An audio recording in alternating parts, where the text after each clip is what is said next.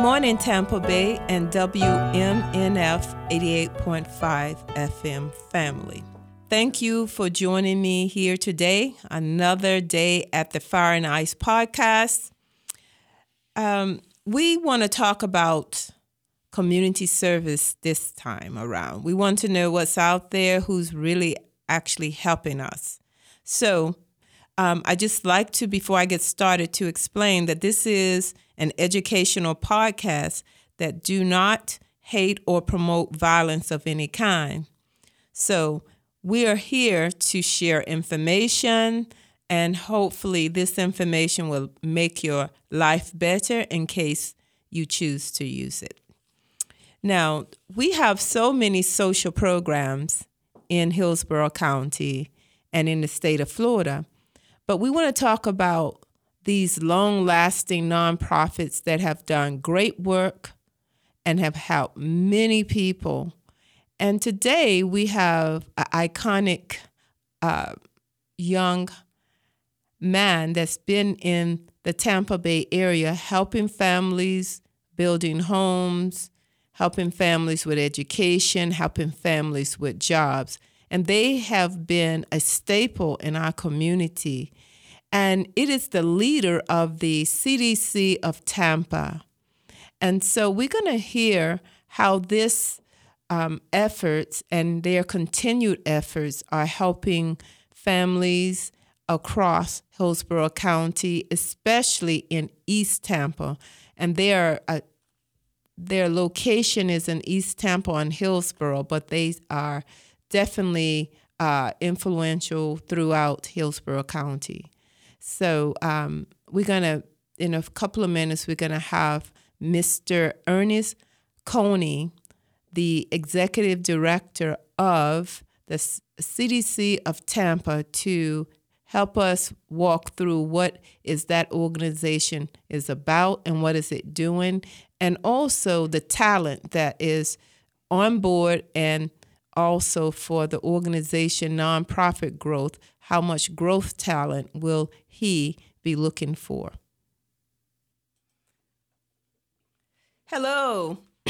We're back with you today.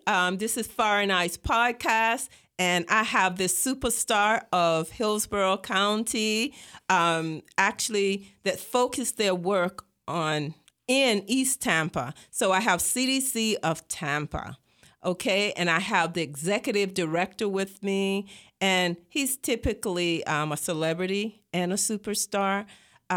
His name is Mr. Ernest Coney. So I'm going to let him do his introduction and tell you all about himself and the organization that he is head of, okay? Awesome. Thank you, Sab. I'm really excited to be here today. I'm really glad to be called a superstar. That made me feel really good.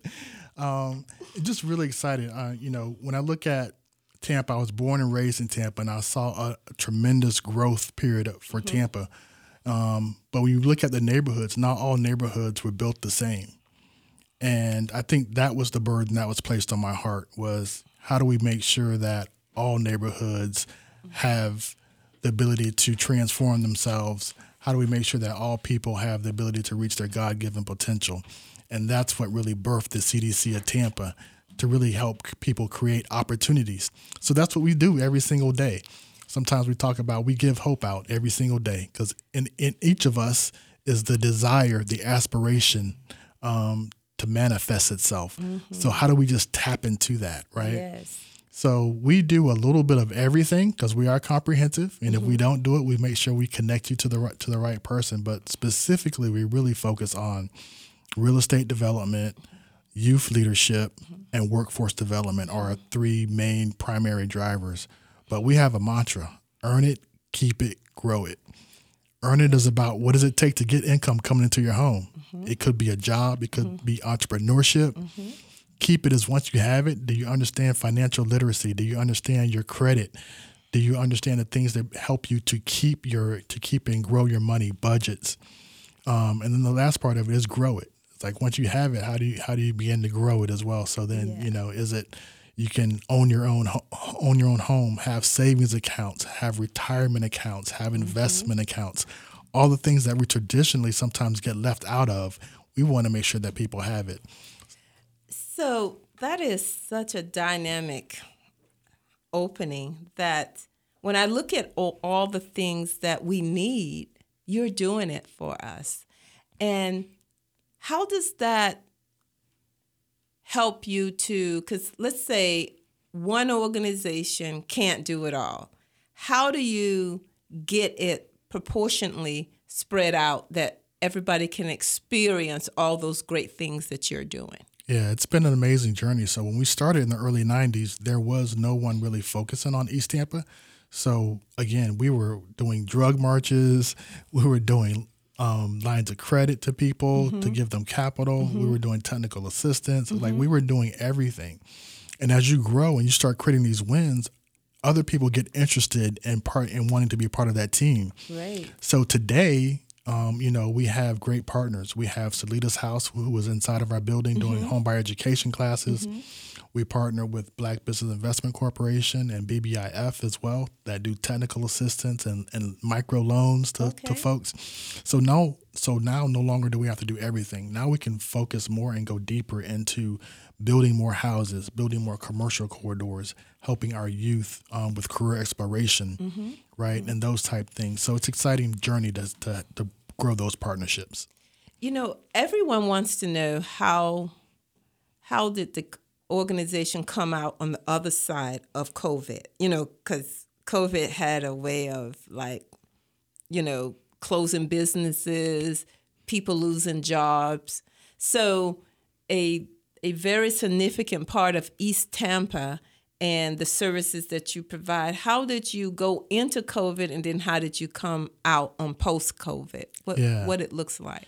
Yeah, so pre-COVID, we were already taking a journey on, how to leverage technology, how to become more innovative, and how to become more effective, right? So we were already embracing technology to a certain degree, which really helped us.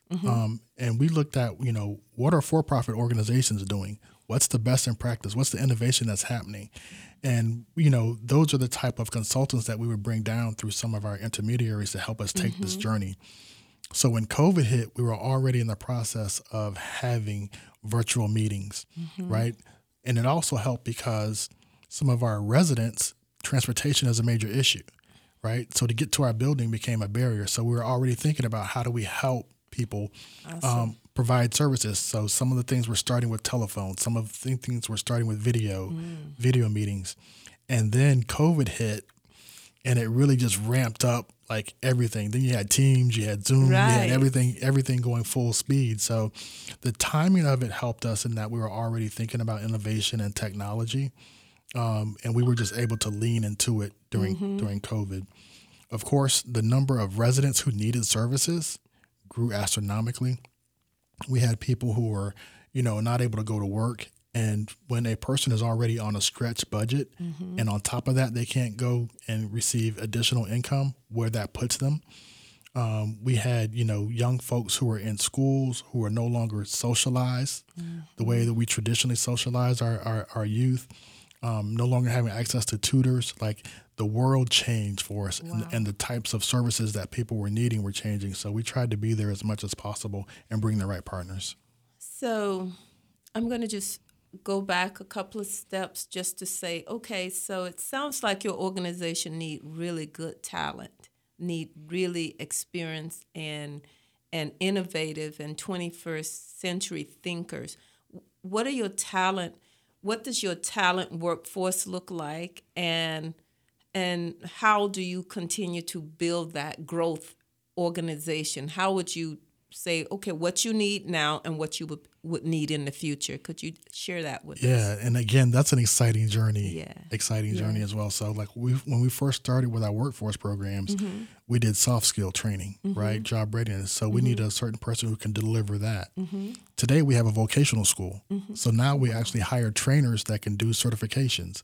We do construction trades, we do healthcare, we do welding, we do smart manufacturing. Like we have all of these trades. So the type of person now that we are looking for is also the same type of person that USF or Hillsborough Community College may look for as well, right?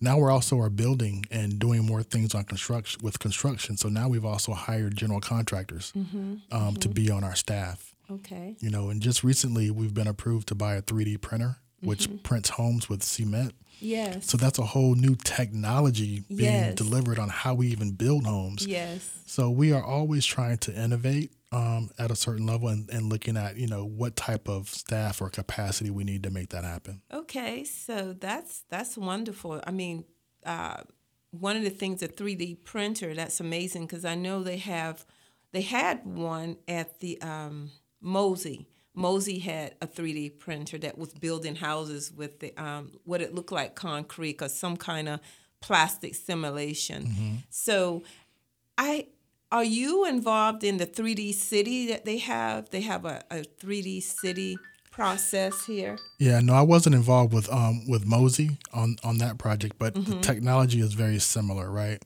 In that with the 3D printer, you can print the foundation, you can print the walls, and the technology is getting such that they're looking at being able to do the roof as well. And if you can imagine being in Florida, where we have termites, where we have hurricanes and flooding and all these issues, to have a home that you don't have to worry about if floodwaters come through, that you don't have to worry about termite damage. That home will be there 500 years from now without having. So, embracing the technology and hoping it brings down the prices as well. So as you know, in Florida, the average home is over $400,000 right now. And most people's incomes, are not at that level, and we're trying to figure it out. So we're trying to embrace the technology to make things more affordable as well. That's beautiful. But that also goes into something else I wanted to discuss with you. Homelessness. People, that's a journey to get ready to buy a house. But what about the homeless population, So they're not thinking about buying a house. They're thinking about having shelter of any kind. Yeah, so the first thing is stabilization with homeless people. How do we get them housed somewhere? So Tampa and Hillsborough County both have great networks. They both the city of Tampa and Hillsborough County, they have a strong network of providers that help keep people off the streets. The difficult challenge is when there's mental health or drug abuse addictions that are associated with it as well. But for the most part, Tampa has enough access and resources that you don't have to be on the streets. We have the city of Tampa has certain tent camps that they've created, and then they bring all the partners. So again, the same thing you would get if you were coming out of college. You might need to understand how to balance your budget. You may need some soft skills and job readiness, and then referral to a job. You may need bus passes to get there, right? You may need your ID or driver's license, and you need help. So every barrier, everything that's in the way, we make sure that we have the partners and the case managers to make sure they can deal with those issues. So when I speak to some homeless people, do they get, and they would say they get a place to live first and then they get all of those services, or how does that, because the immediate need is get them off the street. Is that how it's done? Yeah, so that's the first thing, is to get them off the street and put them in a safe place, right? So sometimes that may literally be in a tent. The city of Tampa is also looking at a tent. A tent. A tent. A tent. Okay. And that's literally where we're at, right? Okay. And you've gone to other cities where they have like tent cities. Yeah, I went to California, downtown Hollywood, so the whole main. You've seen the whole thing. So the first thing is getting them in a safe place, right? And it may be a tent. The city and the county are also looking at places to build small, tiny homes. So you may go from a tent to a tiny home. They also have programs where they'll pay your vouchers or pay your rent to go into an apartment complex. So there's stages that you begin to grow. And then once you're in that apartment complex, of course, you need to start looking for a job, and they can help with those kind of programs. So the first thing is get you stabilized in a home and then provide the services to help you with your sustainability. So I'm sure you've seen what they do in Seattle and California. Yes. And, the concern that we have is that our prices are rising such that we're becoming comparable to Seattle and New York.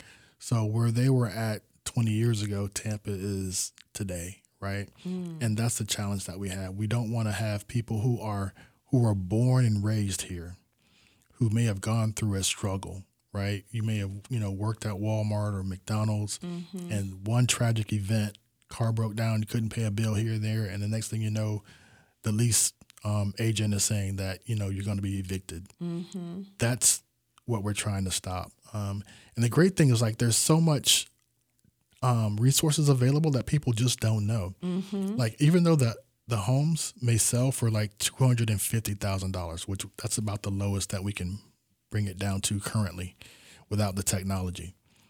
But we have access to down payment assistance where we can bring about $150,000 in down payment assistance.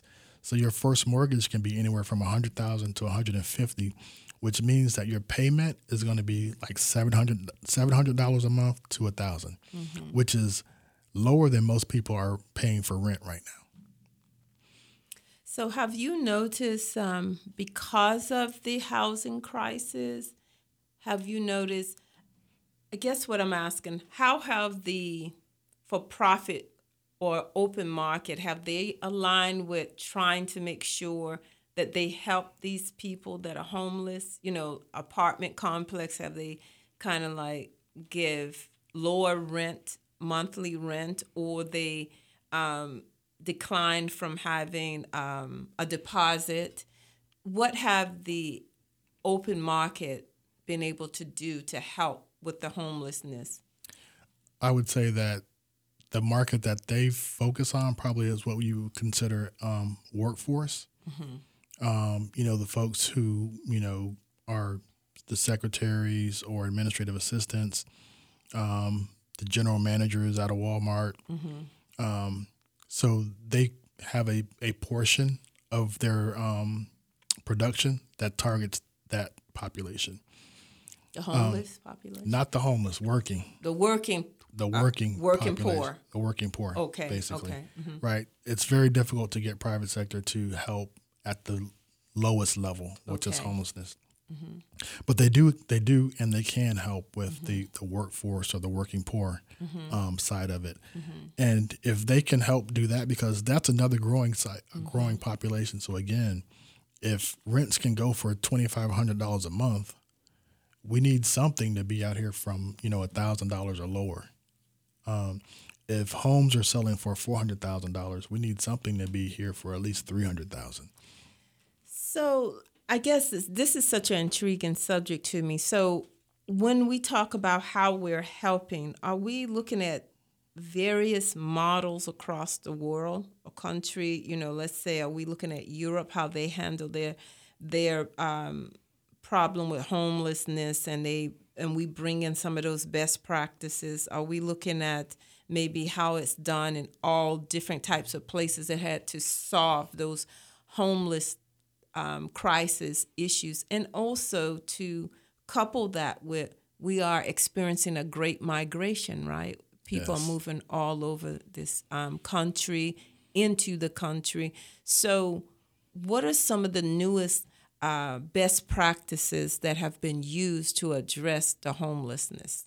Yeah, so, and it's not only homelessness, but homelessness is the hardest population because they need every supportive service that there is, right?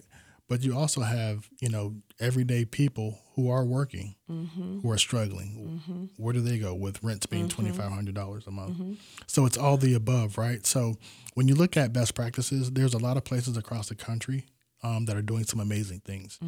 So like in Atlanta, they look at non-conforming lots, which basically means there's a standard for building a lot. Most lots in Tampa or Hillsborough are at least 50 feet by 100 feet, right? That's your traditional 5,000 square foot lot.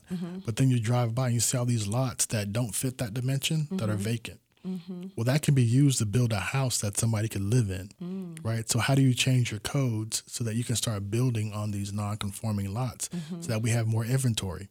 Those are creative strategies. Again, we talked about technology.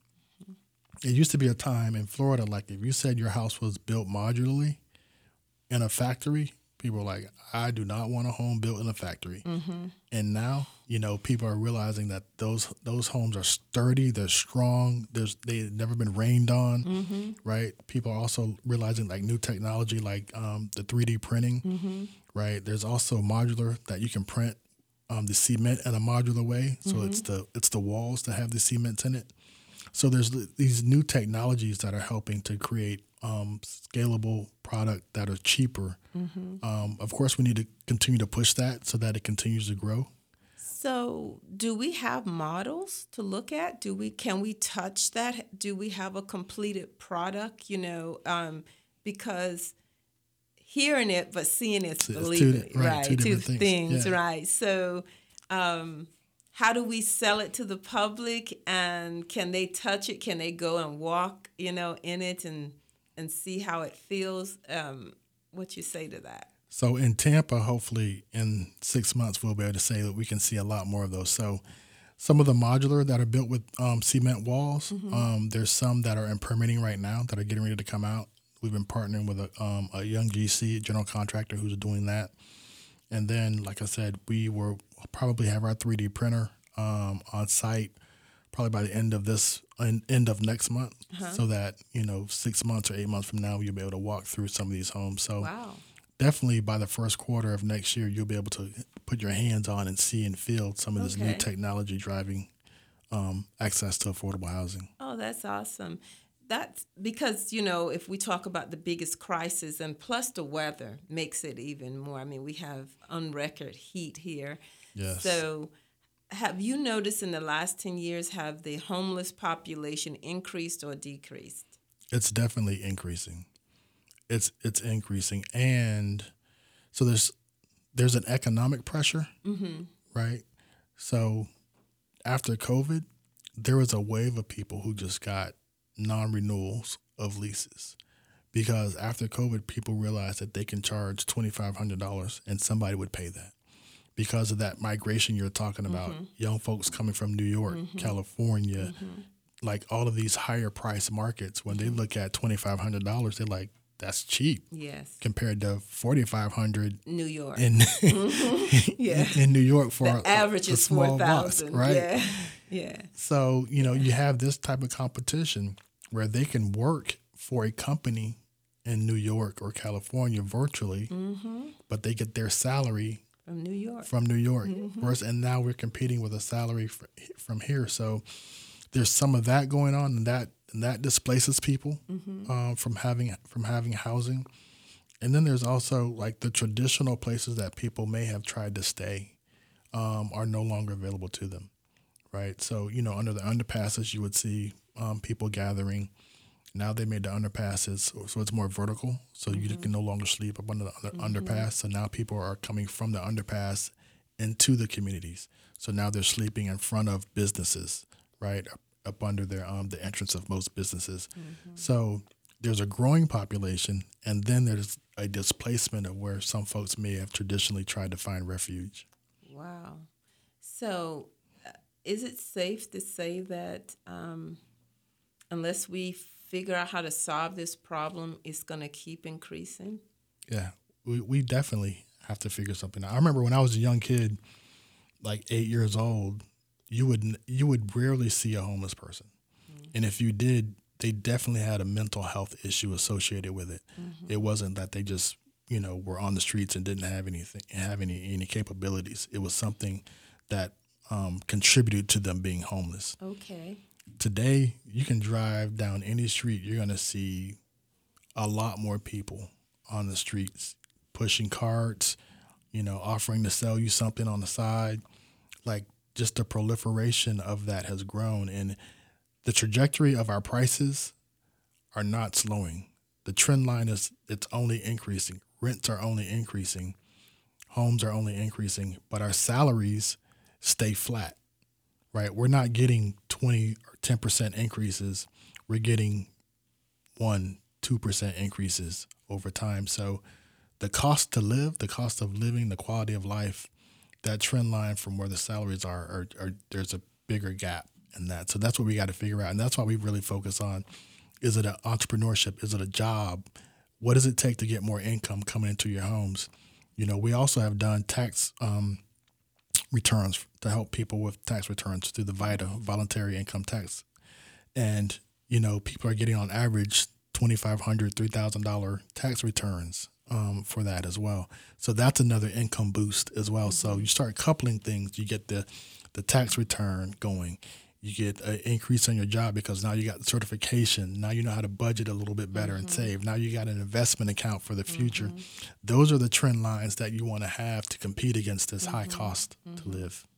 Wow, it's definitely an educational journey, right? And especially coming out of families that never had to think about it or never had to worry about it. So I want to shift and talk a little bit more about entrepreneurship. What do you offer at CDC of Tampa in the form of entrepreneurship? Yeah, so that's a vital component of how you help families to grow in that trend line, right? So when you look at the number of folks who own a business, there's a struggle for that, especially for folks who are coming out of low mod areas or maybe coming out of minority families, especially Black. We've always had small business stuff, right? So your grandmother sold frozen cups, right? Your sister did hair every now and then, right? But how do we formalize that business so that it can be generational, right? And that's the part that we're trying to grow. How do we take these small little ideas and formalize them so that you actually own a business and you can think about how to grow and scale it? So we partner with several partners. Small Business Investment Corporation, which is with Hillsborough County, BBIF, Black Business Investment Fund, and BBIC, Black Business Investment Corporation. They do the hand-holding components of it, right? So is it a referral to an accountant? Is it a legal team that you need? Is it a business plan that you need? Like you had a concept, but then how do you put together a business plan for it, right? So those groups really focus on that kind of technical assistance to help you grow your business so it maximizes it. So when you say technical assistance, two things come to mind, because sometimes technical assistance mean they give you funding to formalize and put the components in place. And technical assistance can mean also how they actually help you to interpret the process so that you can go through it. Is that a combination or is it separate under your entrepreneurship? The way we look at it, we have them separate. So there's three major buckets that we want to focus on. The technical assistance is preparing you to be a strong business, right? So oftentimes what happens is we're a small business. We've never done tax returns for our business. We never pay taxes for our business. And it's because of it's always don't show your true revenue on your financials because you're going to have to pay taxes. Well, in a moment when you need a line of credit, you can't even show that you ever made money in your business. So it helps you on one end by not having to pay taxes, but it doesn't help you to grow to wealth. Right. Because when it's time to go get a line of credit, you don't have the ability to show that your business makes any money. Okay. Right? Okay. So the technical assistance gets them prepared for the moment. Okay. Right? And then you have another lane for capital. How do you get access to capital? Sometimes it's a small business. We don't have a lot of collateral. We may have just worked through our credit, but we need somebody to take a chance on us. And those are the type partners that we want to bring to help do micro lending. So we have partners who can do everything from a $500 loan up to a $5 million loan. Wow. Right? Depending on where your business is. Right. But you can't get there without having the business plan, right? Right. And then once you get that access to the capital, the third piece of it is around what we call procurement opportunities. And procurement is basically the ability to buy and sell services, right? So, for example, you take University of South Florida, right? They may want to build a new building. So when they get ready to build a new building, they're going to need a general contractor to build it. They're going to need somebody to provide lights and ceiling. They're going to need somebody to put flooring down. They're going to need someone like all of these different categories, right? So now you have a business and a business plan, and you can align yourself with these procurement opportunities that will be coming out. So if you are a janitorial company, you'll want to put in a bid to become the janitorial. If you're landscaping, you want to do that. If you are an interior decorator, you'll want to put in a bid for that. If you're the person who does the doors and provides doors, right? So that each person has an opportunity to get a service contract Right. out of that. So that's the third piece, right? So we have technical assistance, we have capital, and then the third piece will be around procurement opportunities. So they actually have real opportunities to grow their business. That's interesting. So I'm going to talk a little bit more about technology. So technology is just the way we are. This is the world now, technology. So we're going to talk about artificial intelligence. How has it come to be artificial intelligence is integrated in the CDC of Tampa, or what interface piece would you have involved with artificial intelligence in terms of your organization? Yeah, so we still are trying to figure out AI and what artificial intelligence can mean to be beneficial. We haven't quite got there yet, but you think about small things. You think about, in our world, we write a lot of grants, right? We do a lot of research. The question becomes, can we pose a question to the AI, and then it begins to feed us back the responses that we need to help write a grant. Kind of like Chat GPT. Right. Right. Yeah. So those are the questions that begin to happen. But when you look at innovation like that and what it can, that's going to be a transformative moment. In fact, when you think about the workforce, like traditionally we would tell people to go into coding, and those types of jobs may get displaced because of AI. You no longer need that type of person. You don't. Right? Now you can get the AI to write a script for a code itself, right? Right. So it's always challenges and opportunities with every technology that comes out. So that's a really new technology. So we're still trying to figure out how to use it, how to connect with it. I know some people provide like different trainings virtually or through online training. Right. But if you can imagine having a computer generated training course where it's able to have a figure and it's talking to you and it's telling you how to do this. Yes. It's like having like most people go to YouTube, right? Yeah. And it's a video. Yeah. But imagine this artificial intelligence creating these videos that teach you how to do things. So, it'll be an amazing time, so we'll see. It's like the Matrix, right? Exactly. So I think we're already there. I think they're releasing this technology very slowly, but I think we're already there. Yeah. So one of my favorite topics is always about cryptocurrency, Bitcoins, and the blockchain and NFTs. So that's a lot to wrap your head around, but it's been out there a while. Right. And so, and in order for us to say, hey, we're on board, but there is a lot of cautionary tales with that. So where do you say your organization or future organizations would participate in that? Yeah, no. And our organization hasn't done that side of the technology yet, but I have had a phone call with some investors who said, Ernest, let us run some workshops for the community to show them and teach them, how to do this type of technology and embrace it.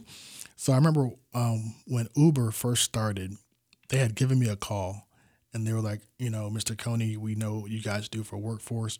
This is what we'll be looking. We're looking for people who can help drive. We're looking for people who can help access this technology. We're doing all these things. And I'm like, you're asking people to go online and get a driver that they don't know to come pick them up.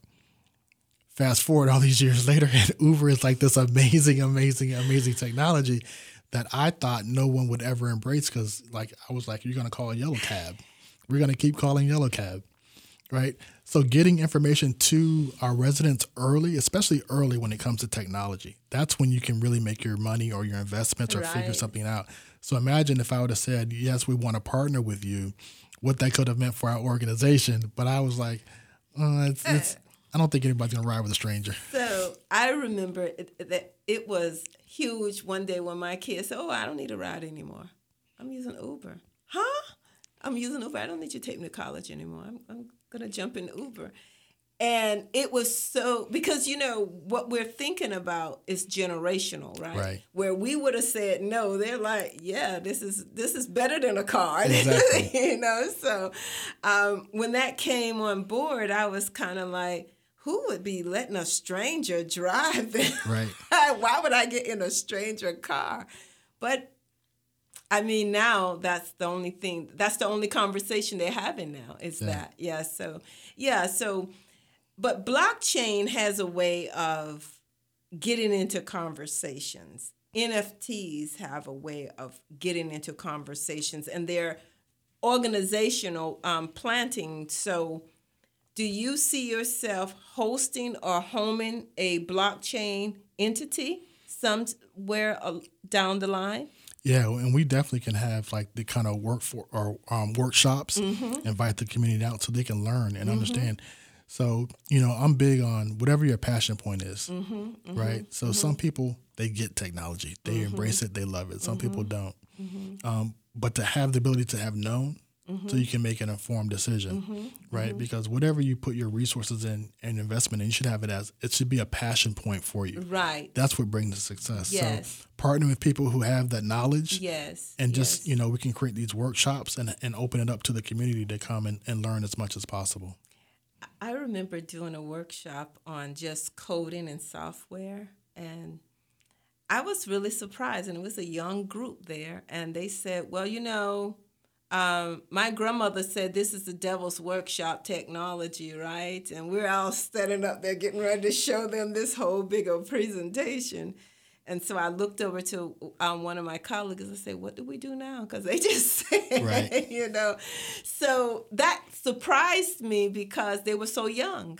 It surprised me. So what do you say when people are resistant to advancement and technology? What do you say to that? Because that's where we are, right? With our population, we have a variety of ideas and practices. So how do you approach that in your organization? Yeah, and it's really about, number one, how do we prepare the youth for these moments, right? So when older people were riding horses and these younger people were winding their cars up for the Model T Ford, it wasn't the 80-year-olds who were jumping in the car anymore, right? Right. So how do we prepare our young people for it is number one. But then like certain examples. So in our youth programs, we were exposing young folks to investment strategies and financial strategies. Fast forward later, many of them are investment bankers. Many of them are private investors. And they got that love and passion from a meeting early. Yes. Right? Yes. So you look at most of our technology, everything from Apple being created in a garage, from Facebook being created to these young college kids, right? As we expose our community, especially our young folks, to technology early and let them embrace it. Right. The capabilities and the opportunities open up to them. So in your program, do you have any kind of like work study programs, or do you have any kind of like internships that for the youth? Because usually that does tremendous help with introducing them to the industries. Do you have internships and different things of that nature? Yeah, traditionally we run at least 3 youth during the summer as interns. So normally one is in the real estate department, the other is in our youth program, and then someone in admin, administration, or finance, one of those two. So every summer we host at least 3 interns. So what work do you do with, internship to do what after the summer? And then how does that translate into college or into industries for employment? Yeah. So it's a couple levels to that. One is when you look at the work that we do, especially as community developers, that industry doesn't have a lot of youth. Like when you look at folks who've built houses and folks who've done a lot of community investment stuff, it's always been the older generation, right? So how do we now begin to introduce these young folks into, especially since some of them are going off to become, millionaires at the earliest age possible because they embrace technology, right?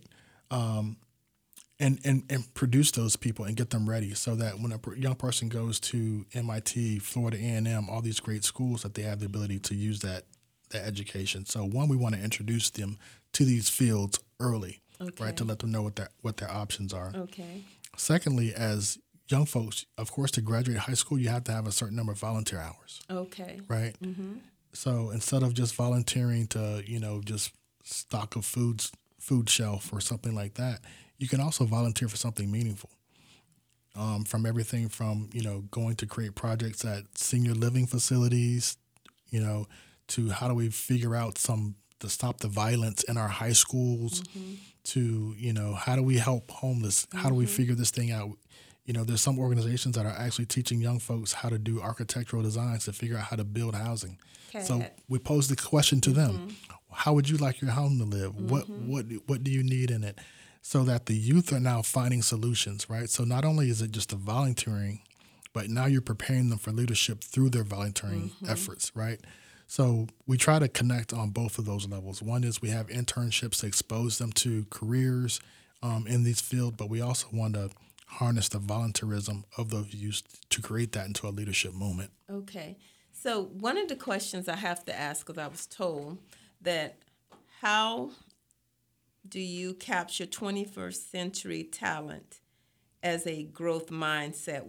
I introduced it earlier, but this question was, how do we, if we have someone that's listening to this and they have a unique skill that they want to offer to CDC of Tampa, and I'm speaking to the executive director of CDC, the superstar of East Tampa, what would you tell them? How do they get involved with bringing that unique talent, and how would it be welcome or received in your organization? Yeah, so a couple ways to try to reach out to us is through our website, www.cdcoftampa.org, which has all of our contact information. My personal cell phone number is 813-294-0220. And then we want to make sure that they connect with us. There's no wrong idea, right? So we're doing things we're partnering with people to do development projects, right? To teach them development. There could be concepts if you got a great application. So eventually where I really would like to be able to go is like Shark Tank, where you can come and present your ideas, and then we have these investors that will invest in the idea. We're not quite there yet, but imagine something like that would be truly amazing. That is so cool, because I did that for 3 years. Yeah, angel investors. Yes. Yeah, we had Coca-Cola, Apple. Yep. We had a couple of people from the banking industry that took on young groups and groomed them for different industries. And it is true, when the youth is introduced to their passion, or they feel like they have a passion, they rise to the occasion. And I saw some things in that process that I didn't even think a lot of students had. Yes. So, yes. And so, okay, guys, you heard it here. Mr. Coney gave his cell phone number, okay? I just remember he gave it to you, not me. Okay, so what I want to know about is, I know your mom. Your mom is so famous, and she's so well-loved. Let me tell you the story I first met your mom. I don't know if it was 29th Street, and it used to be a little gym. You go in there and you box. It was a boxing gym. Okay. A corner store. Next to it, it was a little gym, and it was dark in there. And this was like in the late 90s or somewhere. I saw this lady with this big old hat. And she was telling the kids, no, you can't go in there. You got to go in this side here. And I said, that lady, she act like she owns this place. She owns it. Right. And I want to be like her when I grow up. She was one of those people that if you watch her, you want to be like her. Right. Yeah.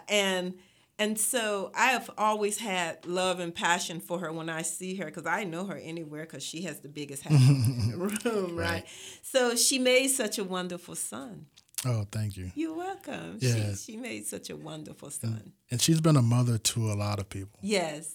I remember sometimes. Close and far. Close and far. Right. I can remember as a child waking up on Christmas Day and there's like other kids in the house. I'm like, what just happened? Right. And they're like, thank you, Mom. Hey, Mom. I'm like, that's my mother. What are y'all talking about? That's the beauty. That's the beauty of her soul. And I really always when I see her, I'm like, you know what? If we had more people like her, we could do a lot of great things. Yes. And I saw her again. First time I saw your dad, though, when we was at the CEO experience. Yes. And so Drew Ware event. You remember that was just like a couple of months ago. Correct. Yep. And I said, wow, I wish her long life, good health, everything wonderful, because she is the mother of the community. Really, she is. And I really appreciate her over the years. Always saying positive and encouraging things. Yes. Always. Yeah, I'm truly blessed in that both my parents were amazing and were preparing me for this moment without me even knowing it. Yes. So my father was the athletic director for TBYFL, Tembe Youth Football League. Okay. So he helped to grow that from they only had maybe 3 or 4 fields. Okay. You go out there now, they got probably 8, 10, 12 different fields out there. Wow. He also was the district director to help build that YMCA, the first inner city YMCA on Florida and Palm. Okay. Right. Wow. So he raised the capital, helped with the board. Wow. So I get it honest on both sides. Right. Of it. But those are the kind of moments when you're doing things as a young kid. Because I was in high school, I was in junior high school, high school. When my parents were starting to transition into these amazing things that it was just a part of our life. It was a part of our life for my dad to go buy a van to go pick kids up from West Tampa to invest in them. Yeah. Right. Yeah. So that's all I ever known and Yeah. all I've ever seen. So it's been an amazing journey to have those. Yeah, parents. and you are a beautiful representation of that. To share all of that knowledge, that institutional knowledge that happened in your house and in the organization, because in order for you to be so good at this, you had to be around it all the time. Yeah. And you are actually a person that when I see CDC, that I just, you're twins with your mom, too. I know people have told you that. Yes. Hey, that's definitely her son. It Yes. looks just like her. So, no, I give my hat off to your entire family and to you, and I thank you, because the work is going to get harder, because we're going to need to do more and more as time goes on. And so my driving down to my question is, how do we see...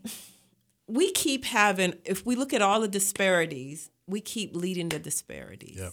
You know what I mean? I hope one day I wake up and the Creator have changed that. But as we are now, it's still the same. How do we go into the future addressing to change that? Because even though they say we're a small conversation or a small percentage, we lead in all the disparities. Correct. And it's a difficult question because it's not one answer, right? Right. It's a lot of answers. Right. It's one, our leadership, right? Because we no longer have a Martin Luther King who can unite all of us, right? We all want to be the chief, right? So that's number one. We got to challenge with following people in leadership, right? Right. But then secondly, even the process and the ecosystems that we have. We don't spend money with one another. And then, within our generations that do come up with wealth, within 2 to 3 generations, that wealth is lost.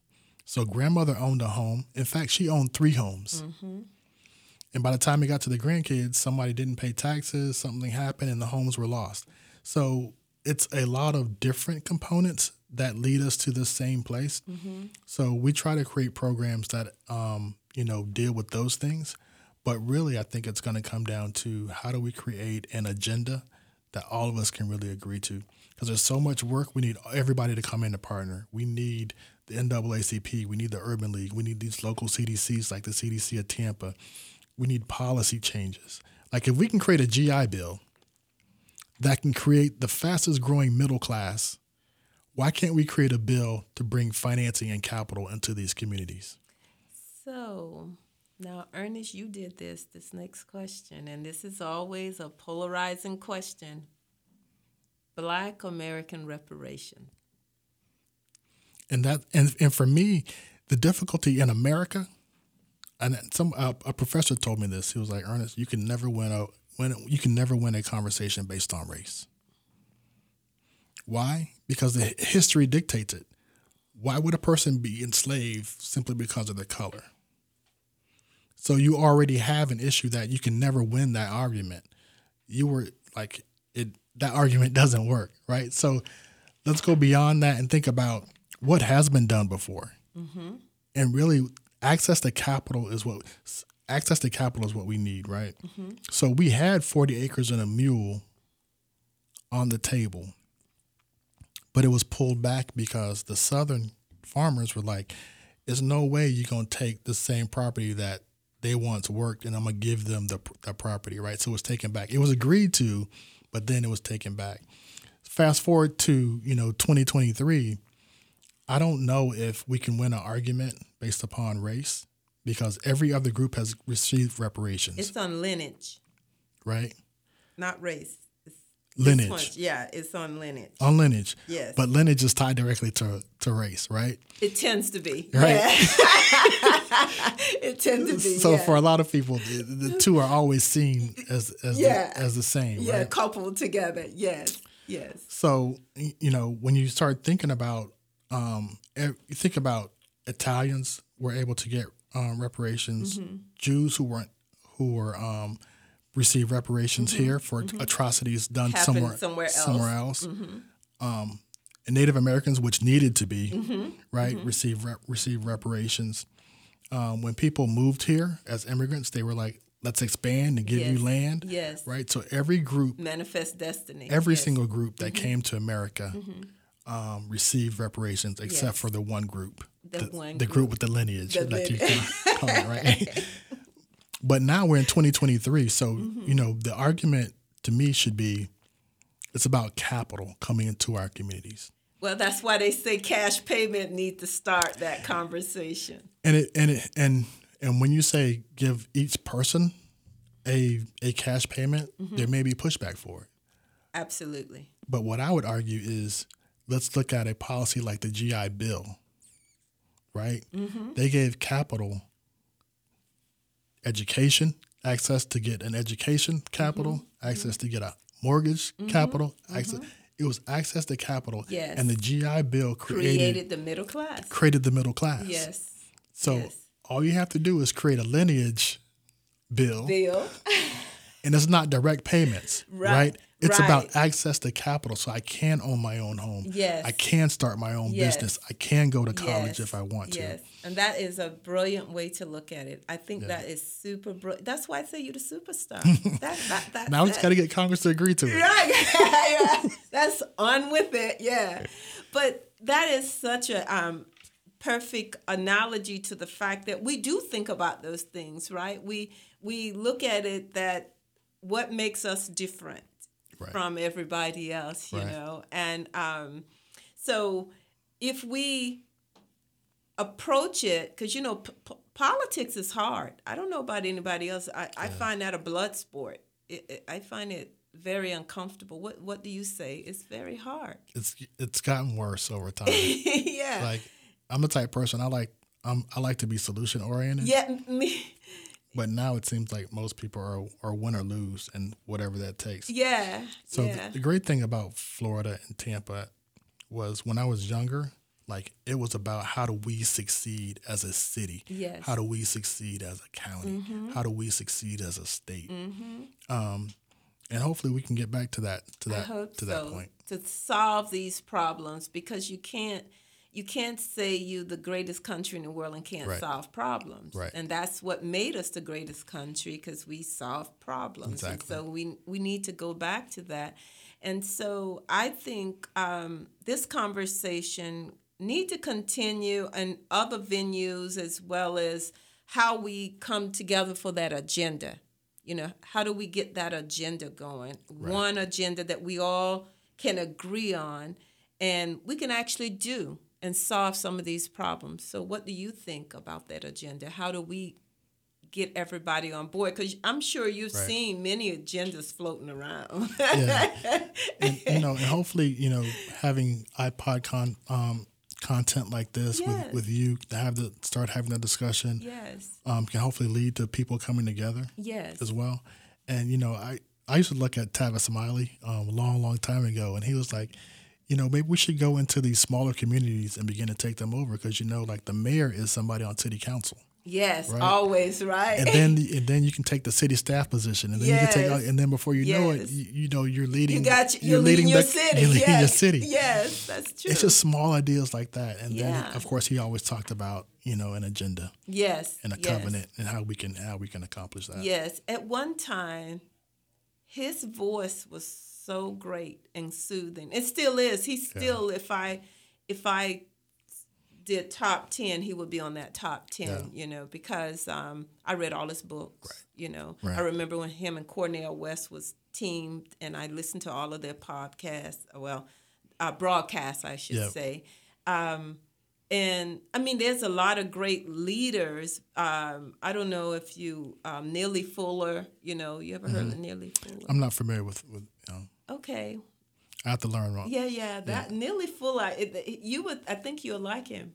Okay. Yeah, I think you'll like him, and so I try to take those great minds, and try to implement them or infuse them in my thought pattern, and hopefully I can help somebody in doing that. Today for me is great to sit here with you and just have this conversation. But you forgot to tell us all your upcoming events, because you're on the 31st annual fundraising luncheon you're having. Yeah, so in October will be our 31st year in existence. So we're really excited to celebrate that. Okay. So again, if you go to our website, www.cdcoftampa.org, you'll find information. So that will be in October. And I'm definitely looking forward to seeing everyone there. It's a luncheon. Yeah, I see. Yeah, I think fundraising to add to all the great things you're doing, right? So I guess you want money for that. You have to invest in the things that help you help us get there. And some people, forget about the nomenclature. They say the word nonprofit. Mm-hmm.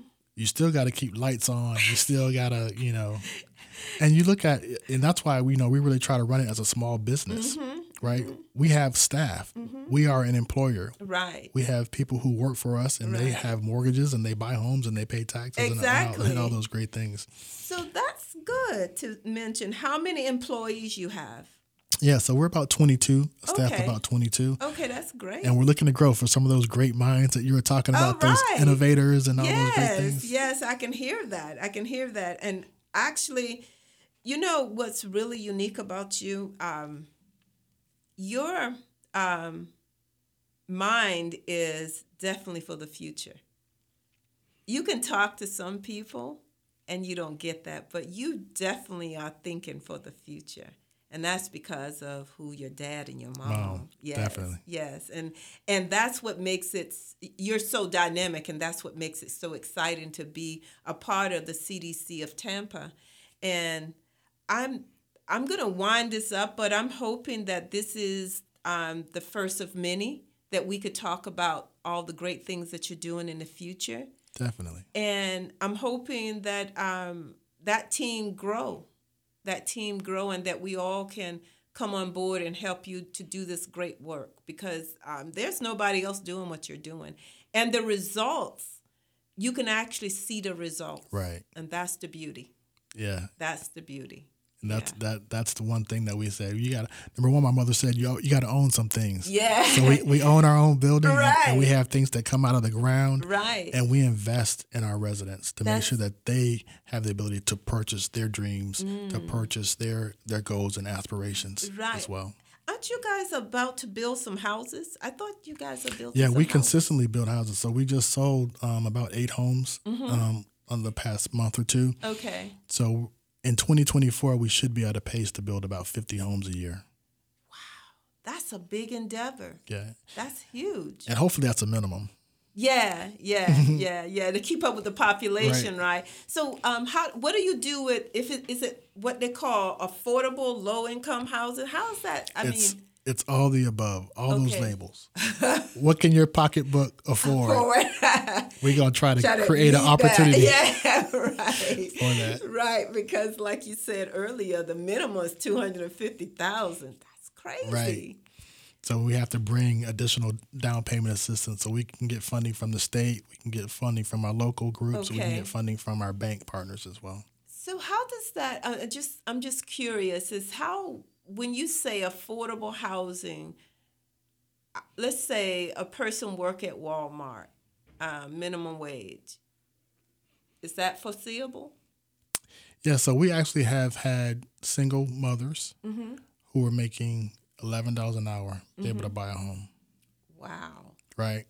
And grow. So the good thing is, like, if you can afford it at that point, when you do get your increases in 15 years over time, it's even easier. You're breathing even more because your income has gone up, but your rent has stayed flat. And that's the goal. But how does the bank handle that? Because the bank is the one that says the interest rates, and they got all kind of things going on. And that's why we try to buy down to have the lowest mortgage possible.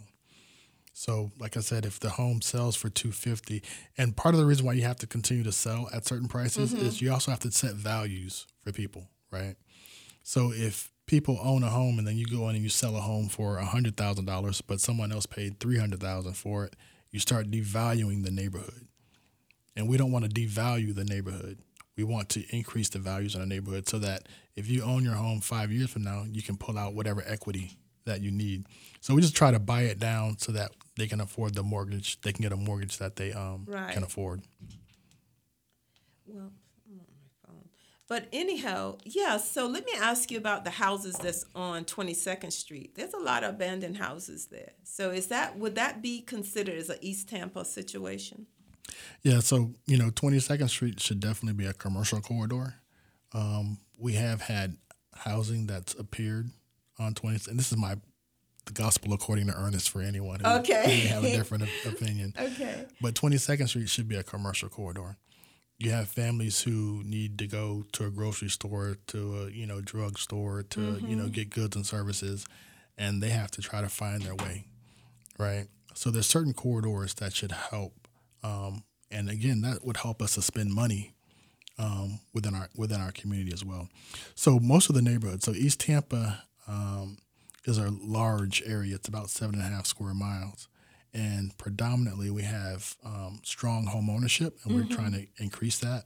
So there's a lot of opportunities to continue to build homes and create the access and possibility of having home ownership in East Tampa. Yeah, so what about one of the things that happen that you see on Hillsborough Avenue, you see a lot of commercial and you see residential. Is that creating a problem for affordability? That's the new phase of housing that's coming. That's the urban look, right? So when you go to New York and all those places, Atlanta, you'll see a lot of mixed use projects where it's commercial and housing. It's about density. So that's definitely coming. Our challenge is to make sure that we don't get the storage sheds, things that don't create economic value as far as jobs and opportunities. And that's a challenge because, look, even though we say that's New York, we're not considered as a mainstream multi-transportation right. Environment. So there's a big difference. For instance, I was laughing that in New York, they'll tell you it's a park, but the park is about less than a half a yard, or right. And pocket park, and here is acres of right. land. Right. So the concept is so different here in terms of how we value property and land. Yeah.